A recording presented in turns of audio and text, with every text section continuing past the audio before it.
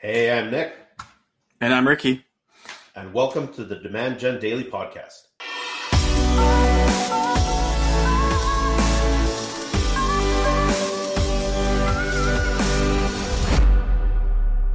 All right, first podcast of the new year. We took a little bit of a hiatus, a little bit longer than we had anticipated. It's been a busy January, and we're going to get into it with the hot button issue of AI, specifically what to do to keep your skill set current in the wake of AI. And I'm going to open here by saying AI is not taking anybody's job right now.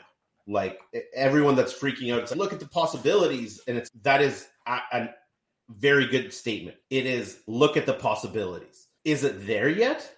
No. It's there in some ways. Like it can do some really cool stuff. Don't get me wrong.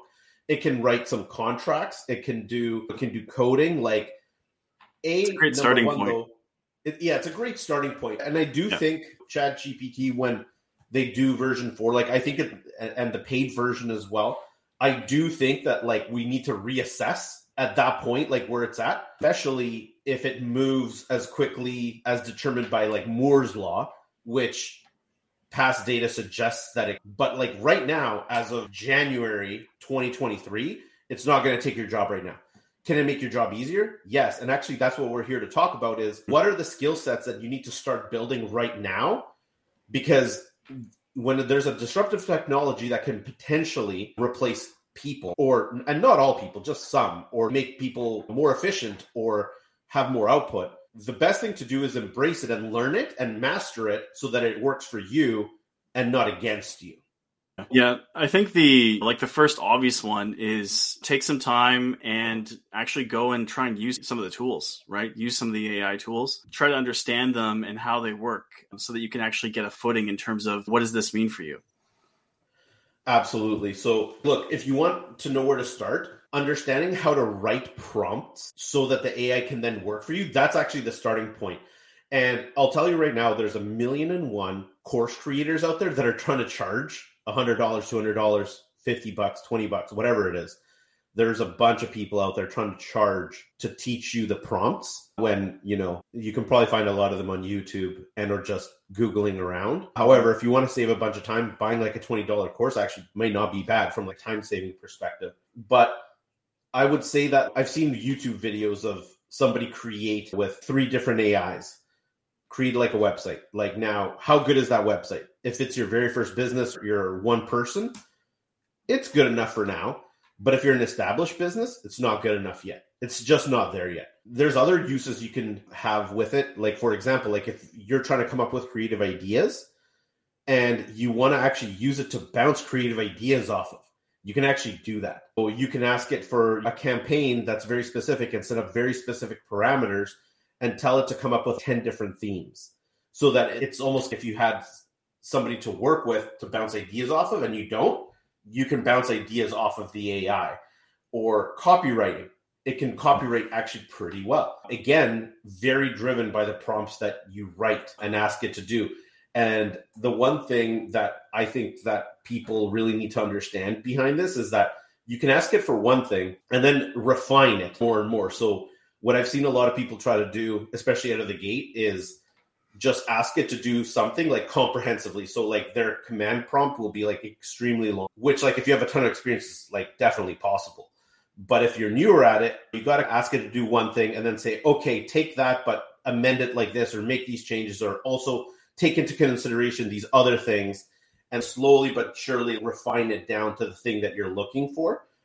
And that's where I would like really play around with it, learn some prompts, like Google some prompts. And you can even ask actually ChatGPT if believe it or not, it's, hey, what is the best way that I can get you to do the following? And it'll actually tell you, like you should prompt this and that. And it'll actually make suggestions on how you can use it itself to actually produce what you want. Yeah, and I think taking a slightly different approach, obviously, like you can use the AI for ideation. It's a great tool for getting some starting points that you can get the ball rolling with. But I would also say for anyone looking to be able to really leverage these tools as best as possible, actually getting some creative training, in my opinion, is quite good because what these tools are doing is they're essentially commoditizing the execution, right? So you become basically the editor versus the person who's creating the original piece. And if you're someone, like in a creative role, being able to really come up with strong ideas in marketing, for example, coming up with those good campaign ideas, things that are really going to resonate like with the brand that you're working on. Those are things that the chatbot's not going to be able to do quite yet. Yeah, and we'll see where it goes on that, but you can use it to bounce those ideas off of it. And like the more complex things, like Ricky mentioned, like the idea generation, that's where it's going to need help. So look at it like a very much like tactical confidant, right? If you know the direction that you're trying to go in, if you're asking for the details, it's very good at the details. And this is actually kind of like quite reminiscent of chess back in the day, when it's like, because chess is a finite game, and eventually started beating like the best people in the world. And then they did some tournaments where it was like computer versus person. And eventually the computers were winning like the vast majority of the time. But then they matched a computer with somebody that was like a grandmaster at chess. And like the combination of having that grandmaster basically identify the overall strategy, but then getting the machine, the computer, to do the tactical follow-up based on the strategy would actually beat the computer all the time. So like I at this moment in time, I would actually look at that at any kind of AI, like that situation. You're guiding the strategy. It is executing the tactics. But it depends on the tactics at this point, because I don't think it's quite there even on the tactical side.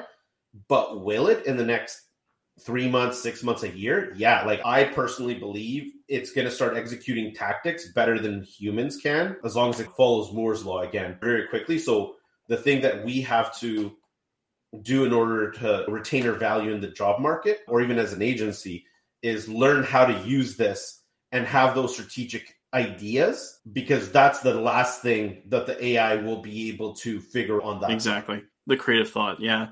And I think if you look forward like 2, 3, 4 years, like where's this going? Obviously, it's developing very rapidly, but those elements are still going to be relevant. So even when it gets to the point where it does start to replace certain jobs, certain roles, I think the roles that you're going to see that are going to be continuing to be in the workforce are the ones that are able to guide it, able to think strategically, able to put together like a very robust plan that makes more sense than what you could do with the AI itself. So those are the things that you really need to be working on, not just today, but in the next few years as these things start to get smarter and smarter. Yeah. And again, it's not time to panic, but it's definitely time to read. It's definitely time to gain knowledge. And it's definitely time to try to get ahead of it before it gets ahead of you. All right. Thank you so much for tuning in. Until next time.